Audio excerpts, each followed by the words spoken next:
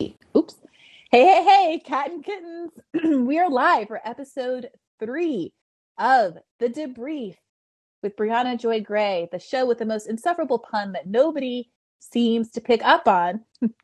I'm your host, Brianna. You might know me as a host of Bad Faith Podcast or previously as the deputy campaign man.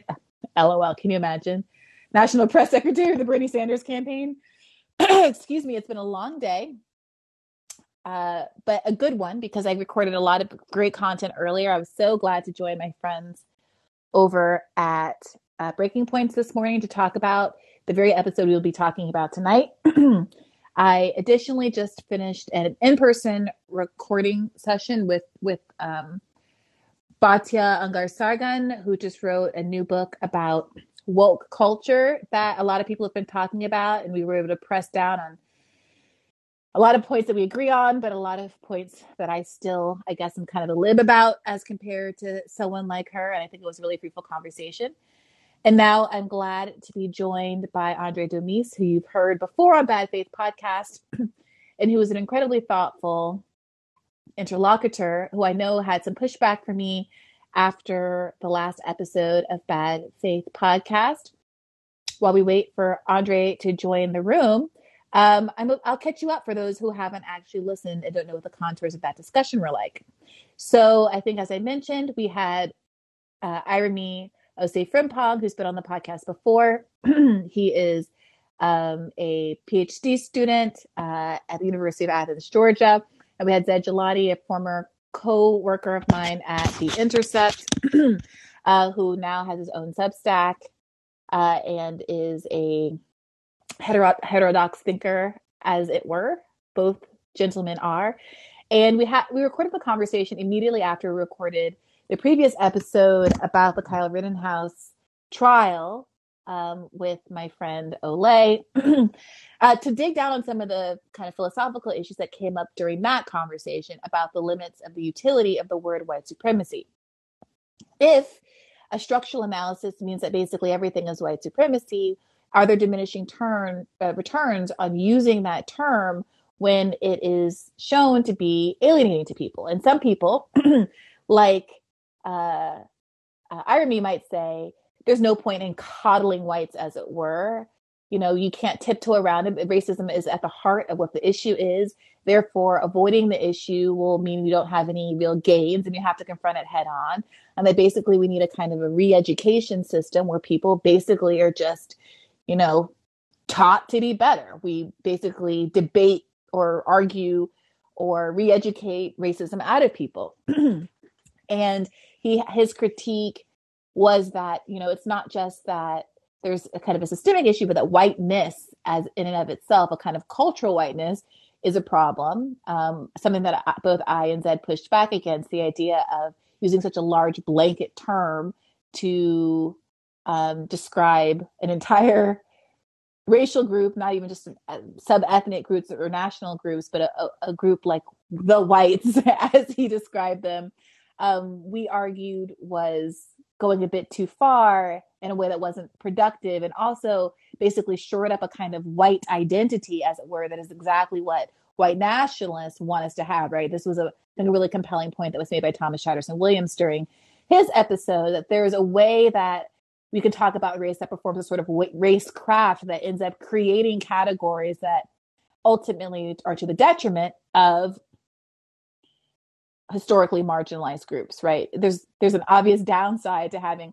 overwhelming majorities of people in America identify with something called whiteness that is also in line with, you know, power and certain historical patterns of subjugation. So that was basically the contours of the argument. People felt a lot of different ways about it. I'm just checking to make sure I'm not missing the Andray. Oh, here he is. I'm going to invite him up to be a speaker. Hey, Andray, how's it going? Andray? Hello? Is it just me that's not hearing you? Can other people hear? Can other people hear Andray? Give me a thumbs up if you can hear Andray and it's just me. Oh. Okay, so no, nobody can hear him but me. Nobody can hear him at all. Okay, I've been seeing thumbs down. Andray, I don't know what's going on. I'm gonna allow Jay to speak just to see if it's something wrong with the app or if it's just you, or I guess Kathy. Hey, Kathy, what's going on with you? Yeah, you gotta unmute yourself, Kath.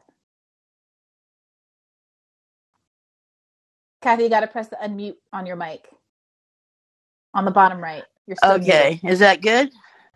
Yeah, I can hear you now. Okay, so I can hear Okay. you, but I still can't hear Andray. So I'm not sure what's going on with you, Andray. But go ahead, Kathy. Well, I thought if I just had a couple things to say about the Rittenhouse trial, or how it was being, Sure. how people were perceiving it.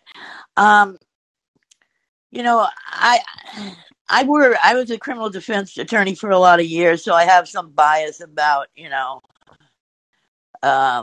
defendants' rights. But I think that Rittenhouse was a racist. I think that he was probably a shit. I think nothing more, that he pretty much caused it by bringing that gun to the demonstration.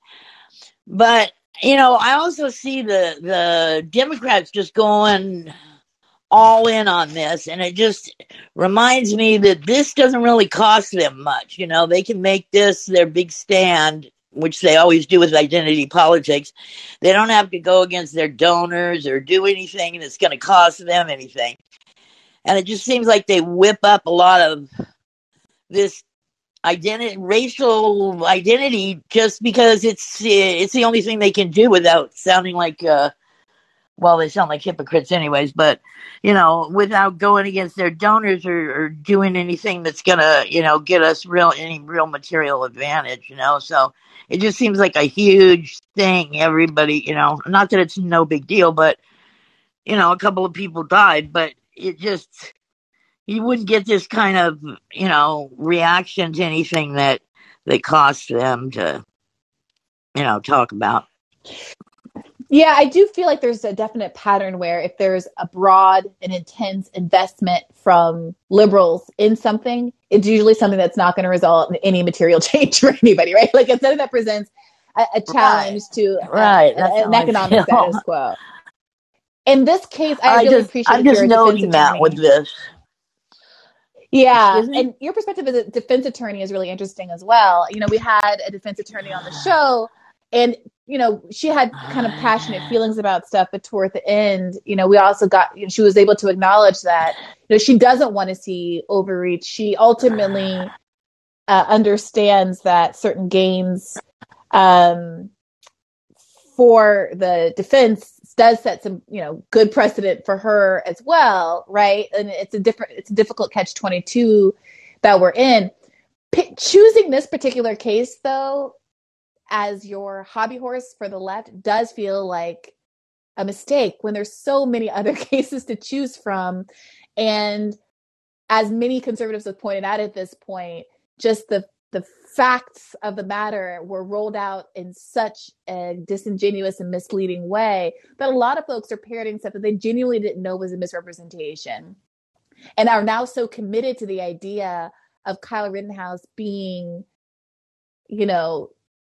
the villain. I think on the show, Iremy said, he's not really some Machiavellian figure here. He's more like a, what's his name from The Simpsons, Ralph Wiggum from The Simpsons. And I think there's something that's really relatable about that perspective. Andray, can you do a 1-2 test to see if I can hear you again? I'm still not hearing him. Are you guys hearing him? Give me a thumbs down if you're not hearing him. Nope. All right. Okay. Kathy, I didn't mean to cut you off. Did you have something else to say? Oops. Sorry, I didn't mean to make you a speaker, Kathy. Oh, goodness gracious. I'm all over the place. Sorry, Kathy. Did you have anything else? One more thing. I just want to say, it kind of reminds me of when the Me Too thing got started. Everybody was just, really gung ho on that, and I was I mean, I consider myself a feminist. I'm 62 years old, so I've been, around the women's movement a long time. But I just felt like this was a big mistake, and it kind of wound up being some way, just on anybody, I mean, it kind of, people went wild with it, and I just think that happens sometimes. I don't know. They don't think about how this could be used in another context. They're always just stuck to the fact scenario that's right in front of them, and see where it could be taken. Yeah. Thank you, Kathy. You're breaking up a little bit, so I'm going to go to the next one, but I appreciate that. I was just actually saying this to Batya, that there are some similarities here with Me Too, in part because what ended up happening was, in the fervor to finally be listening to these stories, there was people collapsed the varying degrees of transgression that had occurred, so that Harvey Weinstein was held up in comparison to like Aziz Ansari, who just like had a bad date, like he was a little awkward, maybe a little pushy on a date, and that was it kind of compared to a serial rapist. So it's not to say that we can't have a criticism of certain kind of like dating pressures and coercion and things like that happen, but if we can't have a conversation that understands the differences between those things, then people are going to be, I think, increasingly unwilling to acknowledge any wrongdoing at the lower end of the scale, because if you admit anything, then suddenly you're a Weinstein. And I can see that happening now. Like, it's not that I object kind of on principle or in theory or descriptively to something being described as white supremacy. Certainly, like I come from that kind of academic world where I'm very used to speaking in those terms. But while out here in the real world, if someone like Kyle Rittenhouse, who's going on TV saying he supports BLM and, talking about prosecutorial misconduct and, oh my gosh, what, in this most recent interview saying with Tucker Carlson, can you imagine if they were able to railroad me like this? What could happen if you were Black? Like, saying those kind of sympathetic statements, even if you don't believe them, if someone like that is being described as a white supremacist, I think that I'd arguably have the effect of collapsing what that term means. Looks like Andray's logged out and he's going to log in again and see if it works this time. In the interim, let's hear from Jay. Nope, Jay went away. Omar. Nope. Sorry, Kathy. I meant to remove you from queue. Here we go. Omar. Hey, Bree, can you hear me? I can. Awesome. So on Twitter, there was, a couple of the usual personalities making some comparisons between like the O.J. Simpson trial and Rittenhouse, which I thought was kind of irresponsible. The only kind of comparison that I could really come up with was, I guess, like I think the main narrative for the O.J. Simpson trial was like, okay, white cops were getting off with murder for the longest time. Then O.J. caught this case for presumptively murdering his wife and someone else, and they came to the wrong verdict, right? Like, supposedly the evidence is pointing to him being guilty, but they get the wrong verdict. He got off innocent. And then, I don't know, I just think about the cynicism that kind of goes into the way we talk about these things, because it seems like with OJ, people were kind of happy because he got off, right? Which I think was the wrong verdict. And then now when you come to Rittenhouse, for me, it's like the complete opposite, right? It's like we had this white kid, and in my personal opinion, with Rittenhouse was the correct verdict. But then if you ask, what if Rittenhouse was Black, Mexican, whatever you want, right? And I just think about this question where it's like, okay, if Rittenhouse would have been Black and people would have still been mad and still would have wanted him to get jail, I mean, for me, that doesn't make sense. That kind of puts the left in a really messed up situation. But then if you say that people would have indeed flipped if he was Black for some reason, well, that just kind of proves the point that maybe, some of them may be racist or just kind of basing their decisions on skin color. So I'm just trying to figure out where that leaves the left, where just it's pure cynicism, where like, you're against what I perceive to be a correct verdict just because the kid was white. Some people just wanted him to get some kind of punishment regardless, which I understand, and I think that would have been reasonable.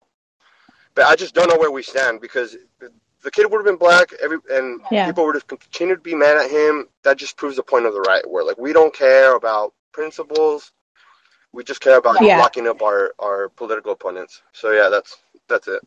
Thanks, Omar. I think that's a good point. I think that a lot of defense attorneys, however you feel emotionally about it, think that there was a good self-defense case for Kyle Rittenhouse, and obviously the jury agreed. So, and we talked about this a little bit with Ole. Part of the problem of focusing so specifically on individuals and holding up individuals as kind of spokespeople for causes is that it doesn't necessarily, these different fact patterns don't necessarily provide a consistent kind of legal metric for how we want these outcomes to turn out. And the problem is, ultimately, if you think Rittenhouse, as you say, should have been accountable for something, then it's not really a conversation about whether the jury came to the right verdict or whether the jury was racially motivated or any of these kinds of things. It's why is it that the law allows for there to be this kind of like plausible escape route, because it has all of these incredibly subjective standards built into it in terms of a reasonable person standard, subjective views of fear and risk and danger, and a failure to accommodate in the decision-making process the person's assumption of risk, and bringing a gun like that into a scenario that automatically, yes, ratchets up his exposure to credible threat to personal harm, right? And how much responsibility does somebody have just not to put themselves in harm's way? And the law, that's why I think we should be talking about systems, because that's a systemic issue.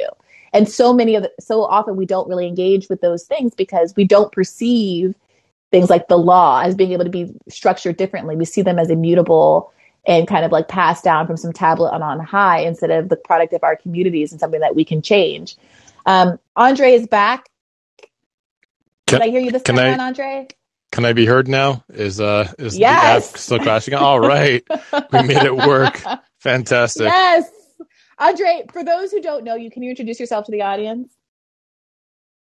Yep. So my name is Andray Domise. I am a writer with Maclean's Magazine in Canada, as well as a freelancer. I've been published in publications such as the Washington Post, the American Prospect, Vice, and several other publications. Currently hosting a podcast on Callin, along with Glenn Greenwald, called Unredacted, as well as we internally call it the Majority Report for Tankies, called theculture.tv, that streams on Twitch as well. Yeah. member of the Communist Party of Canada and a member of Black Alliance for Peace.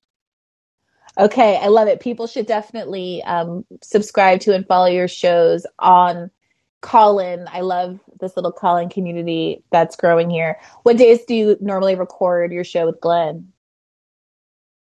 So the show with Glenn, Unredacted, is normally on Tuesdays at 4:30 p.m. Eastern Time. Oh, okay, perfect. So earlier today. Yeah, as a matter of fact, we had our first episode today, although it was a bit late because Glenn, in all of his project management prowess, had scheduled a recording time for when he was going to be on the road back from Rio de Janeiro. Well, that's the beauty of Callin, right? You can kind of do it mobile, on the go. Yeah. No, he had to do it when he was sorry, it wasn't Rio, it was Sao Paulo. But so anyway, we're a bit late starting today, but we had a really good conversation. It's just like an introductory, who we are, what we're about, etc. Well, Andray, the reason I wanted to talk to you today in this debrief about the latest Bad Faith is because I know you had a lot of thoughts and feelings about how that conversation went. So do you want to start by maybe just giving your take on this question of the utility of the word white supremacy and how to get at the bottom of this ongoing cultural issue we're in? Oh, God. Jesus Christ. I was talking about this earlier, or it was last week, actually. It was last week. It feels like one forever day. But I deliberately avoided having any sort of public-facing opinion on Kyle Rittenhouse, or on the Rittenhouse trial, specifically because I think that getting caught in the day-to-day and the cut and thrust of the trial before anything's been determined, it invests you in an outcome. And I think that I've seen enough from Canadian and US and UK and other justice systems where hoping for an outcome doesn't change the outcome. So there's no point getting emotionally invested and only talking about it once you have a full recounting of facts and the verdict available. So once the verdict did come out, it actually shocked me the extent to which people were framing the acquittal through the lens of white supremacy, which to me is the wrong frame of analysis for the verdict. It does play a part. I think that there is there. I mean, if you've read Noel Ignatieff in his book Race Traders, there is an extent to which you can say that white supremacy may have played a part, i.e., if the two men that Kyle Rittenhouse shot were there ostensibly protesting on behalf of Black lives, then there is an element that you can say exists where somebody who exists as a race traitor, somebody who is taking up for the cause of the socially subordinate underclass, that they are traitors to the dominant majority. That's a possibility. But I don't see people doing that. What I see them doing instead is saying, well, this just proves the system is white supremacist. It's a white guy who shot two white men. Let's just be perfectly honest. And if you are going to bring the element of it that they were there to support a BLM related uprising, we can do that. But why did Rittenhouse, by his own recounting, like by his own words, why did he say that he was in Kenosha that day? Well, he was there to protect property, that he wishes that he had the ability to shoot Antifa protesters because they jeopardize and endanger property. And the set of social relations that exists between people like the Antifa protesters, when you hear right-wingers talking about like the blue-haired, masked up, college fascist Antifa, what they're talking about is people who, in some senses, pose a threat to the status quo, to the established order. And the reason that they have these homicidal fantasies, which I think some of them have lived out vicariously through Kyle Rittenhouse, is because somebody who poses a threat to the established order, the system as it exists, is somebody that can easily be flushed out. And once you flush that problem out, then you can declare the problem solved. So, President Trump literally had an Antifa protester extrajudicially murdered. Like that actually happened on Trump's watch, and people celebrated it. So I was actually shocked that people didn't connect that extrajudicial murder to Kyle Rittenhouse essentially deputizing himself to act on the police's behalf, especially considering that the police had kettled protesters towards where right-wingers, the counter-protesters who were armed and had said that they were willing to use them, they were kettled into that area. And the outcome, I think, was inevitable. So the argument that's being made by folks, I think the best white supremacy argument that's being made is that Kyle Rittenhouse's identity of interest with property owners who he did not know, that he had no personal relationship, some of whom at least I believe were people of color, but his kind of ideological commitment to the idea that property somewhere else should be protected by him, and the feeling that he was going to be in simpatico with the law enforcement, with the state and that effort, is in fact evidence of white supremacy, that relationship to private property, right? Like, I mean, I'm just stealing the argument that is something that is fundamentally white in nature, right? Like rooted in kind of a white Western conception of property ownership. And moreover, because of the relationship of white people to the state that is not shared by Black people to the state, you would never get a Black person in that situation. Had it been a Black person that was marching alongside the counter protesters that shot a white person that was marching alongside BLM, that'd be an interesting dynamic. But I actually think that the same outcome would have occurred. I think that had the police kettled the protesters towards the armed counter protesters or the property defenders, and Kyle Rittenhouse was a Black youth that shot two men that were members of I can't even say whether they're members of Antifa, but they were seen as members of Antifa. Had it been a Black 17-year-old who shot those two men, I think he probably would have been acquitted. I think he comes. Well, no, Yeah, I mean, when I say that would not a black person would not have been in a situation, is a black person would not have taken it upon themselves, and this is conjecture, and but the idea being that a black person would not right. have taken it upon themselves to feel like they needed to defend somebody else's property somewhere else because we don't have those same Well, feelings. there's all kinds of black police officers, aren't there? I mean, Right, there's but black this is police different. officers that are out there like roughing up No, youth no, no. and strip searching But them it's every day. Like, but yeah. it's the argument. It's different. It's a different argument than that. This is an argument about our relationship to other people's property and feeling like. So, for example, there are these arguments about like what happens in public housing, and that because there's no private ownership in a public housing, and because there's so little respect. I mean, the city doesn't do trash pickups as often. There's no reason for anyone to invest in their particular unit. Culturally, these units tend to decompose, right? And the residents don't like treat the units respectfully in these high-rise buildings. But if you design the building differently so that it feels like separate units, people have yards, people have a sense of the sense of ownership, even if they don't actually own the property, then it affects people's behavior, right? And so the argument is that Black people, because of our relative lack of property ownership in this country, don't feel that same sense of possession over other people's stores. And that Kyle even feeling like, oh gosh, I have so many feelings. I have so much angst about some random store being looted or burned down somewhere that I'm going to take my gun as a 17-year-old and intervene personally and put my life at risk. It's just something that the average Black person is not going to have because of a different relationship with property. Not going to defend your uncle's house, not defending your own store, right? Yep. But defending some property because the argument is there's a more of a white cultural identity with the kind of vague sense of property ownership because of the history of the country. I don't know if I agree with that. I mean, the chair of the Proud Boys up until recently was an Afro-Cuban by the name of Enrique Tarrio. There's people like Sheriff David Clark, who is one of the most anti-Black people that you will find in the country. Larry Elder stood I think a fairly credible chance of winning the governorship of California. There are always Black people that believe that their path to being fully assimilated into the American project comes through assimilating themselves culturally and aligning themselves alongside capital. So I know that the belief might be the average Black person doesn't feel the same pull towards defending other people's property, people that they've never met, and in enforcing order.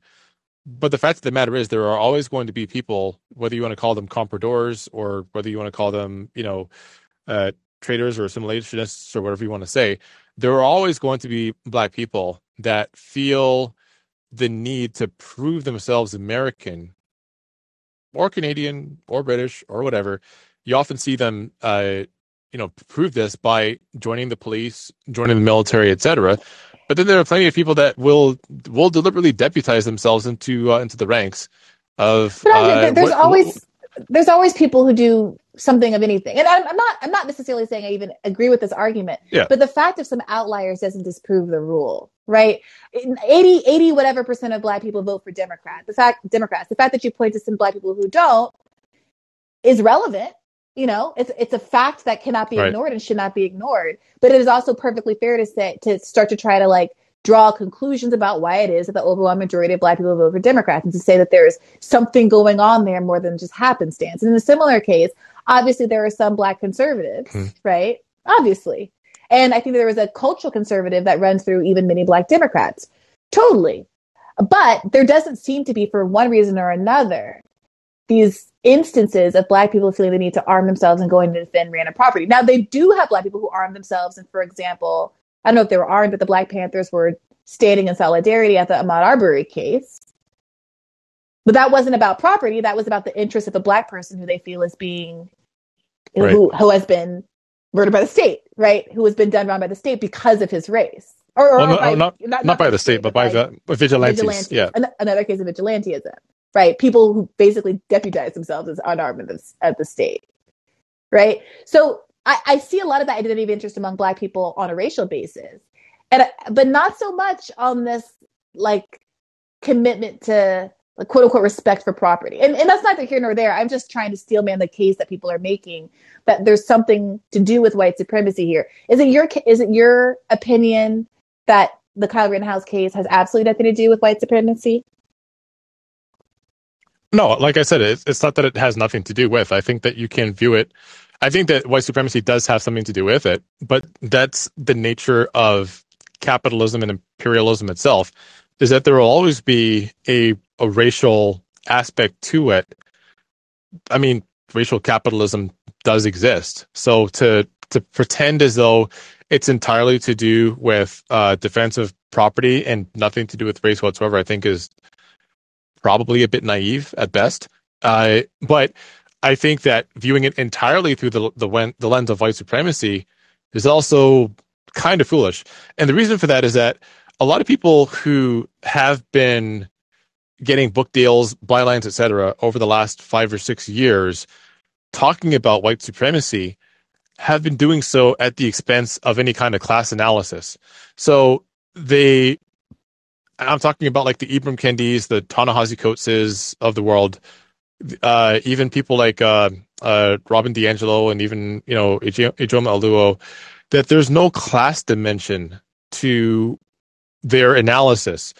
There was a book by Isabel Wilkerson that came out recently called Caste, which was really funny to me because the first person to use the word caste in a significant analysis of the way that races lived in America was Oliver Cromwell Cox. He wrote a book called Caste, Class, and Race, and essentially, he analyzed the American racial system as a parallel to the Indian caste system, but threw in elements of class analysis and Marxism alongside it.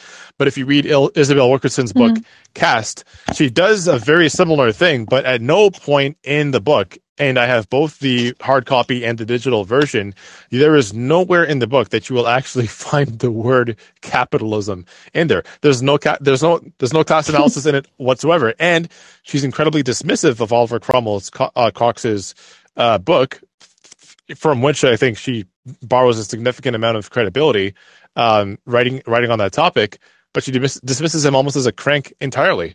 So what's happened over the last several years that I think has been stoppered by the failure to properly analyze a Donald Trump, or to analyze a Donald Trump without doing Russiagate and Trump bad nonsense, is that people try to look at the American project through this 1619 lens, where everything is a but-for argument, as my friend and comrade, Dr. Sharice Burden-Stelly says. That is, but for white supremacy, America would be a perfect project.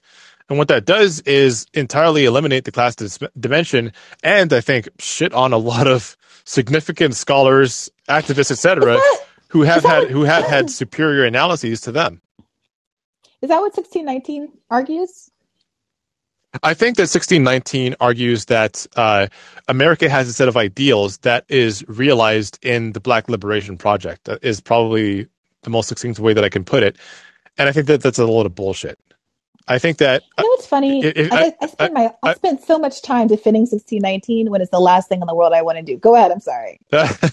No, I think if you want to read a proper analysis of America and its democratic project, quote unquote, is if you read Gerald Horne's book, the American Counter-Revolution, where Gerald Horne actually says, no, the American project is a bourgeois reaction to the end of the British monarchy. So it was a revolution, all right, but was it a revolution by scrappy, diehard colonialists that wanted individual rights and freedom, or was it a collection of bourgeois landowners that were trying to keep a more significant cut of their own profits? And I think that Gerald Horne completely blows up this myth that it had anything to do with democracy and everything to do with a counter-revolution on behalf of the bourgeois.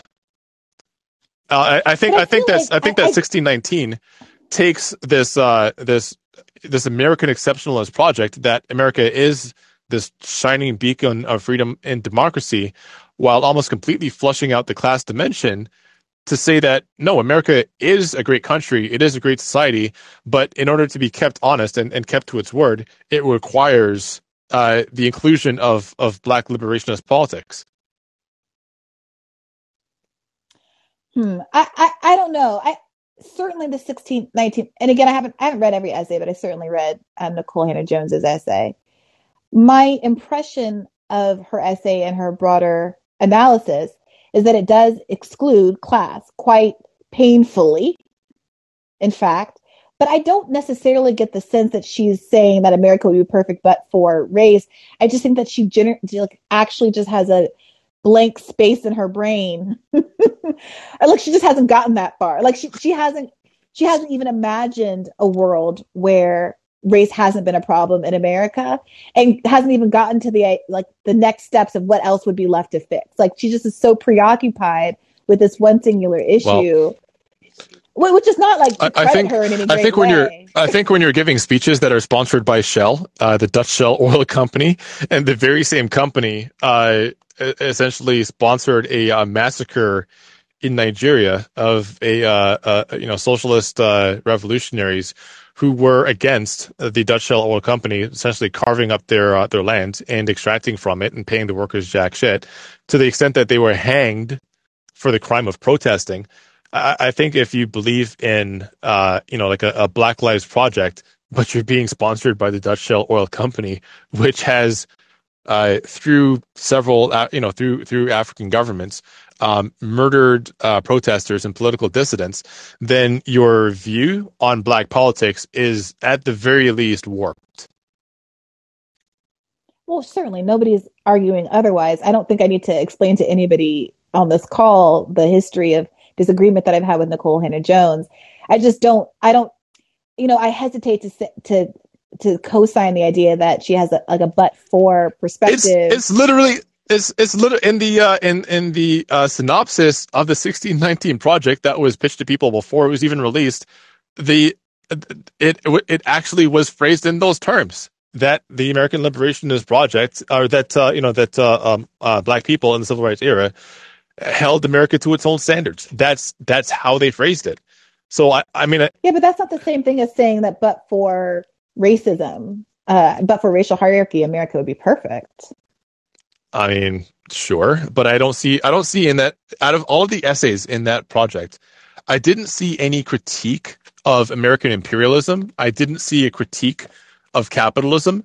I didn't see a critique of America outside of the lens through which Black people have been. Well, right, because she's obsessed. Yeah, but there's she's obsessed with this one project. Right. I mean, so what else are you saying? That if it wasn't for the fact that Black people have been underneath the yoke of racism since America's inception, I mean, since that is the only criticism that they have for America, then what other conclusion can I come to? Well, look, it's the only criticism they talk about. I wouldn't go into some like vegan chat and be like, why aren't you guys talking about imperialism? And sometimes the vegans want to get together and talk about animal rights, and sometimes the vegans should be talking about imperialism. Maybe they should, but like sometimes people discreetly drill down. Like sometimes you write a book about blowing up pipelines. Sometimes you write a book about people have limited space, and I don't. My issue with her isn't that she. I had the exact same conversation. I have the exact same conversation with environmentalists. Right, if you're an environmentalist and you're not talking about imperialism, then you're not taking your own project seriously. Andray, my quibble with her is not that she focuses on race. I think it's fine for people to have different focuses and different areas of expertise.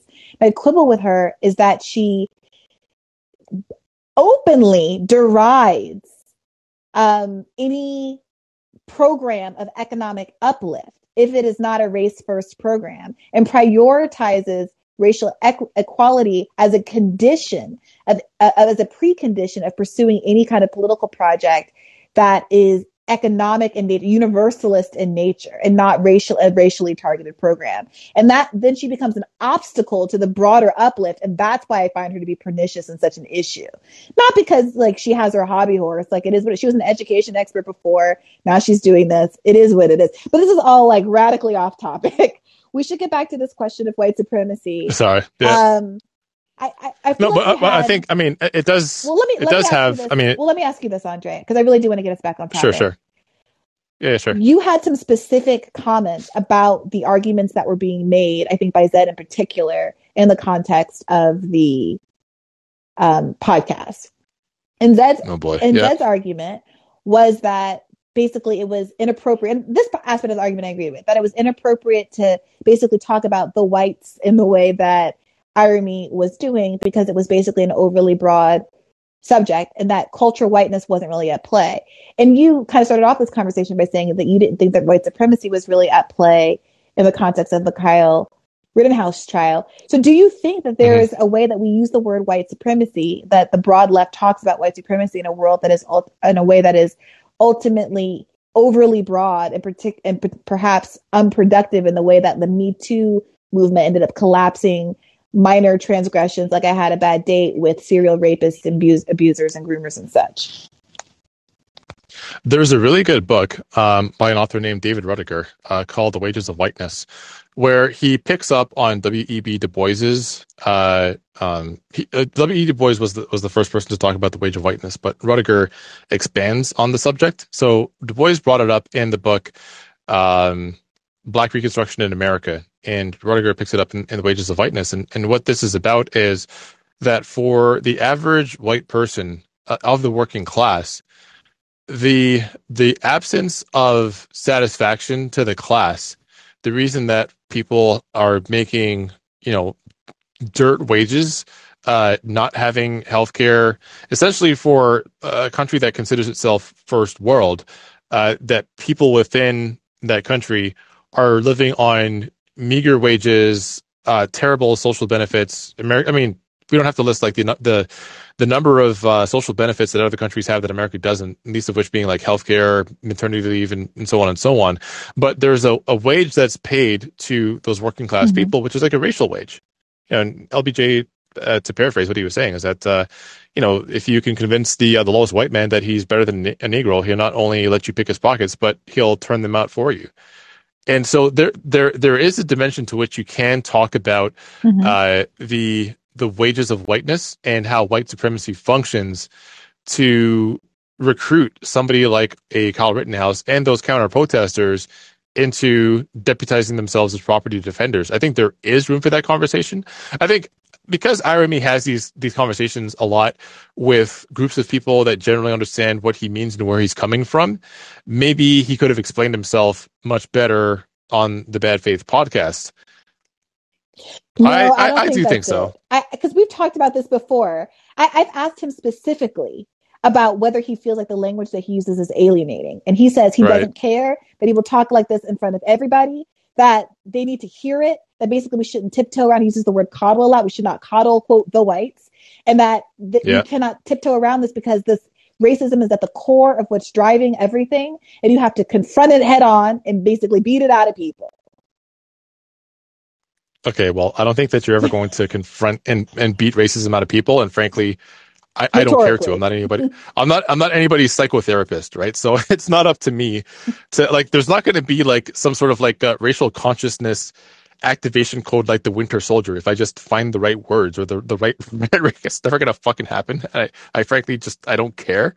But I think that there is at least the ability to develop class consciousness among our commonalities, and the first way to do that is to disrupt this idea that there's anything besides a class divide in America. A lot of people have this idea that they are middle class, whether they make $20,000 a year or whether they make $250,000 a year. They think that they belong to this class of people because they are aspirational petty bourgeois, right? So if you are somebody who's willing to go out and defend property, maybe you'll be noticed. Maybe you'll be noticed by the right person. You'll be recruited into the right club. You're going to be able to move yourself upward economically by getting into this class of people that seem to be upwardly mobile while everybody else is remaining stagnant. And that's where you can influence their culture, podcaster culture, minor celebrity culture. It all plays into that. Everybody's trying to get picked. Everyone's trying to get chosen. Everyone's trying to be the next Glenn Beck or whoever. Right. So that I think is like such a permeating factor in American politics. It exists to some extent in Canada as well. I would say probably not as much. but everyone talks like a fucking prosecutor or a TV pundit because they're trying to get recruited into those ranks. And I think all of this is to mystify and to obscure the existence of class politics. Everyone does, like, nobody wants to believe that they're actually part of the group of people that has the least amount of power. Nobody wants to believe that they're powerless. Yeah. I mean, first of all, Andray, podcast hosts are eminently powerful. I mean, well, apparently, like deny. podcasters have the ability to like turn people fascist. So hey, who knows? Maybe that Winter Soldier activation code is a real thing after all. But like, I mean, look. But you know what I mean, though. Yeah, go ahead. Yeah, No, I know what you mean. I mean, I've often felt like, you know, obviously I am in a relatively privileged cohort, and yet because of my student loans, I don't really see myself owning, and because I live in, like, I'm from New York and don't especially want to not be near my family in New York, I don't really see myself owning property. Like, I don't see it realistically. I'm not going to spend $500,000 on a studio apartment. You know what I mean? That's not for even me. People that own property don't really own property. I mean, you might have your name on a a title for a piece of property, but the bank owns the property. They're the ones that really own and control it. But my point is that I think that I see people around me and I see my friends' politics changing as they have kids and buy houses and things. And I see in them that spark of that Kyle Rittenhouse spark that these protests are cool so long as they're peaceful, but if they come my way, I have an issue. Right. And I think that I don't mean that as a criticism. Obviously, that itself is class recruitment. That is how that works. This idea that this piece of property that has your name on the title actually belongs to you, and it doesn't. A business that you may have, for example, like a corner store, a convenience store, a bodega. You might have a clothing store, whatever, a cake shop, but and it might have your name on the sole proprietorship, but you're leasing that property out from the owner of that strip mall or that plaza or whatever. You don't really you hardly own anything. That's under that. So that's the argument I'm making. That's what I'm describing. And sure, yeah. What I think is really interesting about that is, as I look down the barrel of my life and the kind of choices that I make, it is a little scary to think, gosh, the cultural push to have children butts up against this reality that it might make me a real asshole. It might make me someone who's suddenly concerned about whether they build multifamily apartments in my neighborhood. It might make me someone who is looking wearily at protests that I 10 years before looked at enthusiastically.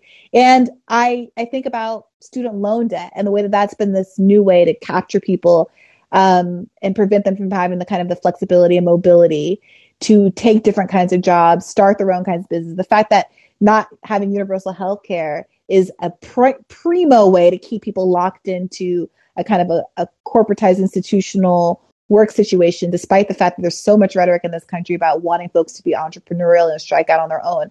Healthcare costs are one of the biggest costs that any business startup has to deal with. And, it's overwhelming. It's overwhelming to think about. But again, somehow we got off the subject of white supremacy, Andray, that I really wanted you to stick with because you had so many thoughts. You were all over my DMs about this episode. I think where Zed went I think a little bit off the rails. I mean, granted, again, I think that if you were to ask Iremy to break down where his thoughts on the matter come from, or where his philosophy on white supremacy and how it intersects with class and so forth, I think if you asked him to break those ideas down, it probably wouldn't sound too different from what I said. I think he's at a point where he's had to explain it so many times over and over. He's like, okay, I'm not going to fucking explain this anymore. Like, catch up or don't. It's up to you. I think Well, who is that even for? Who is he saying to catch up or don't? This is my problem. And I said this to Iremy, I'm not talking about him behind his back. This is my problem with his approach. He thinks in a country that is 70% white, you can just holler truths into the wind and all these white people are going to be like, oh yes, I'm going to go, give up my wages of whiteness to help you, black person who's screaming at me and calling me a white supremacist. Yes, this is entirely how this is going to go. And anything short of doing that is evidence that you are sympathetic to white supremacy, that you want to coddle whites, that you're somehow insecure and don't have the strength of will to fight for your interests. Right, but not everybody is a diplomat. Not everybody is a pundit. Iremy's job is not to be a pundit, I don't think. Iremy's job is to take complex ideas and break them down into terms that are available to people that aren't academics. But when I ask Iremy what that looks like in practicality, what it looks like to have a re-education program, you don't get to just say, like, you can't say, oh, I'm an academic, so my idea to, like, I think we should all flap our wings and fly to the moon. Okay, well, how? Like, just because I'm an academic doesn't mean that I don't have to substantiate this bizarro theory that I just came up with, right? Or else it's useless. I mean, listen, I spend a lot of time with my head in the books, and I will say that nobody really breaks this stuff down for me. I have to do my own work to catch up to where, advanced thinkers are at. So I kind of understand this. Like, if you're somebody who works in academia, there's going to be a certain degree of frustration with having to make your content available for, for the hoi polloi. So I kind of get that, but I don't think that's necessarily his job. I think it's the job of people like yourself and myself to make these ideas available. No, this is why I don't read. You were mad at me for saying this to you in the DM. This is why I don't read, because it's bullshit. I'm so tired of this, Andre. You need to read. Hey, listen, no. If I have to come down to New York City myself, and force you to read the Communist Manifesto, I will do this. If you can't open your mouth and explain to someone, you want the proletariat to rise up and everybody to have this consciousness and da-da-da-da.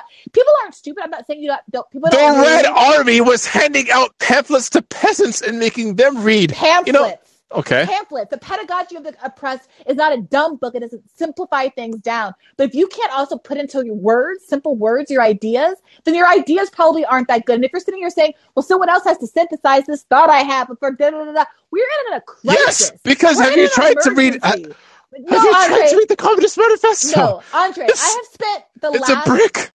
Andre, I spent the last year of my life having every expert of every single kind come on this podcast and asking them to explain in plain language what we should do next. What small step, big step, I don't care. I'm not asking you to change the whole world overnight, but say one thing, concrete thing people can do to put us on the right path. One concrete idea that we should proselytize to our friends and families that will help them gain the kind of consciousness that we need so that they can vote the right way, so they can act in their communities in the right way, etc.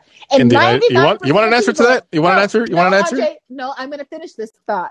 Okay. The thing that they say repeatedly is either I don't know, that's a good question, or organize.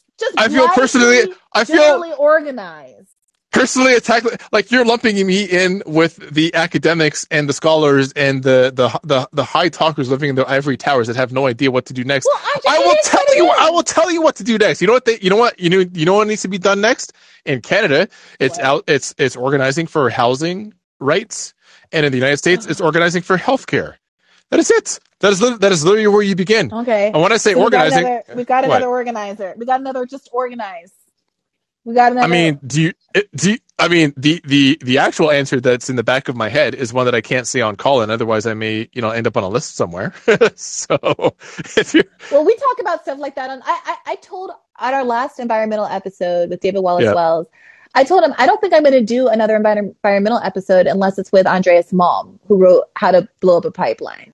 Like, I'm kind of tired about sitting around, and I respect that some people need to just get up to date on facts and all of that, and that's fine. And there's back episodes they can listen to, and there's plenty of content. But when I hold on, I want to not step over a thing. So when you say, so it's just more organizing, like what do you think I mean by organizing? When I say that, well, that's the thing. You need to start being specific. And I have organizers on, and I say be specific. And oftentimes we get into the circular conversation where they say, well, the problem is that unit density is low, so everyone just has to organize their workplace. Okay, can you give me talk to people who have never been a part of a union, who've never been part of an organized labor force, what it means to organize their worship. We have had workers from Collectivo Coffee, which just organized before they managed to be successful, come on and talk about how they were figuring it out for the first time and they were successful. No one can sit here and tell me that Bad Faith hasn't had a focus on and uplifted and tried to educate people on these issues. That's not the issue.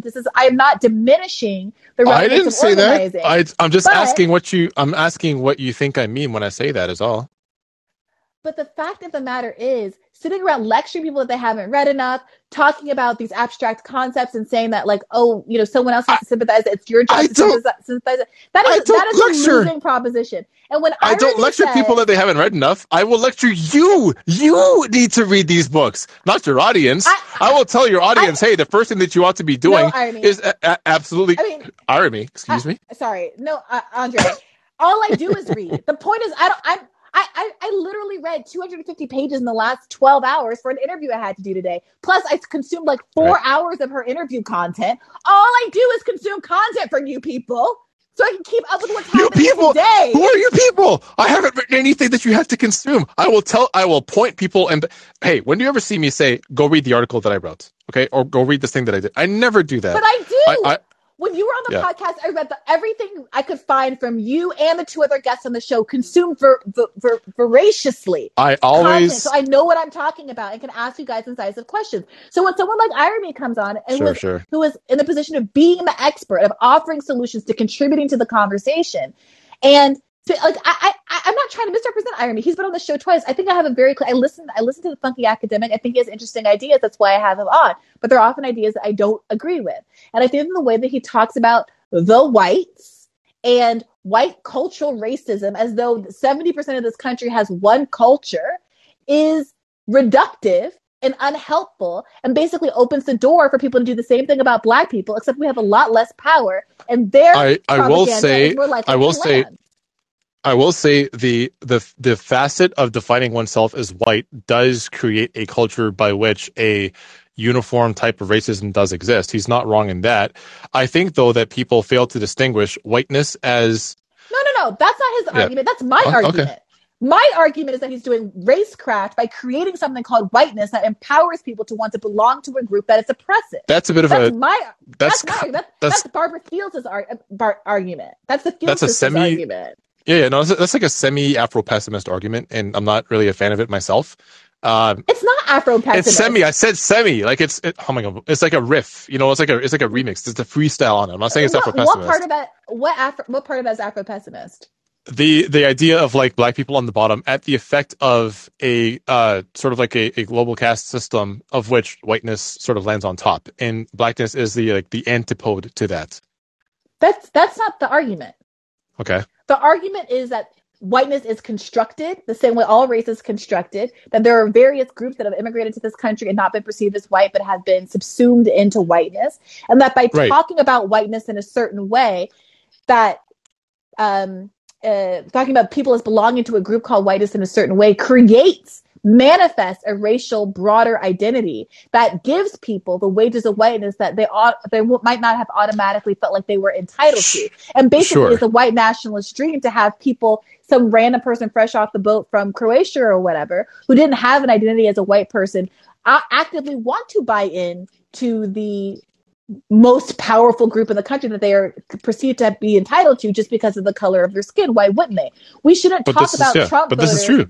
I wrote an article back in 2017 called "The Problem with Calling Trump Racist," or something. I forget what it was called, but it was basically an argument against the Ta-Nehisi Coates thing of like Trump is the first white president. Like there was this push to identify Trump with whiteness and white supremacy, when obviously he's presented a greater class threat to everybody, including working class whites, than anybody in recent history, with his, $1 trillion plus tax cuts and all of these other kinds of things. And the narrative, the cultural, social narrative could have been Trump is bad for poor people. Trump is bad for poor people. Instead, the Charles Blows of the world sat and beat the same drum of Trump is bad for Black people, even though Chris Rock very astutely, or maybe it was Chappelle, I forget, very astutely pointed out, no, he's great for me. He's great for rich people. We all got a tax break. Yeah, that was Dave Chappelle. And Brianna, I'm not disagreeing with you. I kind of feel like, in some ways, your frustrations with people like Ta-Nehisi Coates and Charles Blow, and to some extent, Aramiose Frimpong, are being channeled through me. And I'm saying, like, I'm just trying to explain where some of these cats are coming from, but these aren't necessarily my beliefs or my arguments per se. Well, what are your beliefs? Okay, so my as regards the Kyle Rittenhouse verdict, like I said before, I think as regard to the question of white supremacy and how it's used, the utility of the term white supremacy. It's exactly what you just explained before, that people essentially shed themselves of a previously existing cultural identity, or at least minimize it so as to subsume and assimilate into a greater white whole. Like, I think that is the construction of whiteness is entirely predicated on that. So a Yeah. lot of our friends and colleagues in academia, I think people like Gerald Horne and Dr. CBS, et cetera, I think that, and then in my world up until this point, have very freely used the term white supremacy and have called a lot of different things white supremacy. And I think that's Right, probably... I think when they say that though, okay, so when a Gerald Horne uses a phrase like white supremacy, you need to understand it differently than when a Ta-Nehisi Coates uses white supremacy. Gerald Horne is understanding white supremacy through an entirely historical materialist sense, whereas the Ta-Nehisi Coates is using it through, like I said, like a sort of like a pop culture Afro-pessimistic sense, where whiteness is like some sort of primordial force of human nature that has no fixed point of origin, has probably almost always existed. It's almost like you call it racecraft. I call it like evolutionary biology for people who don't read shit. You know what I mean? Like it's made up and fictive bullshit for people that don't have a proper class analysis. You can put white supremacy down to a particular year, as far as in practice and in theory. You can talk about who the founders of white supremacy even are. If you look up the name Francois Bernier, that is the person through which you can understand how white supremacist classification came to exist in our minds today to begin with. If you look up the Barbados slave codes, if you look up the Greater British slave codes, which did also originate in Barbados, the idea of hereditary slavery, which was unique to the British colonies, that all came about in the 18th and 19th century. It is not thousands and thousands of years old. So when Gerald Horne talks about this, he understands it well enough. When Dr. Sharice Burton-Stelly talks about it, she understands it well enough. But I think a lot of people who have this very like pop Afro-pessimist idea, and I'm trying to differentiate Afro-pessimism proper from like this sort of pop culture spin-off. When people like what's his name that writes for the Atlantic, used to write for Slate, Adam, it's going to come back to me in a second. That's right, Sure. Adam Serwer. Yeah. Serwer. When he says things like, the cruelty is the point, or his like, his grandiose takes on white supremacy, it's like, I understand that you're probably well read on American history, but are you well read on global history? Do you understand slave history? Do you understand history from a historical materialist point of view? Absolutely fucking not. And the reason that you're writing things in this way and you're making Trump out to be like the final boss of white supremacy is because you can't understand how white supremacy functions within a capitalist system. You're not a Gerald Horne. You're not a Dr. Sharice Burton-Stelly. None of this stuff it's just words. So I understand your frustration, but I don't think you can take the term itself and say we have to throw this term out altogether. You have to just stop people from misusing the term. Well, I'm not saying anything about anything. I'm asking what we should do and how you perceive it. And my next question is, if no one can tell the difference between Adam Serwer's application of the term and Dr. CBS's application of the term, right, what do we do with that? Because the reality is what's happening broadly with CRT and a lot of stuff is that what was once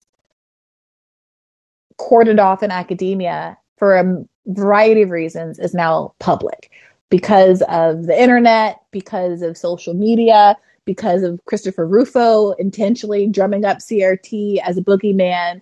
For all of these reasons, a lot of what used to be kind of like private conversations are now very, very public. And we have to deal with the consequences of that from a political perspective. And I'm not saying it's Dr. CBS's job or that someone like her needs to change her language at all. But there is a question about what to do within the public sphere. And what the conversation I just had with Batya Ungar Sarson, like literally hours ago, was about the public perception of terms like that and what they do,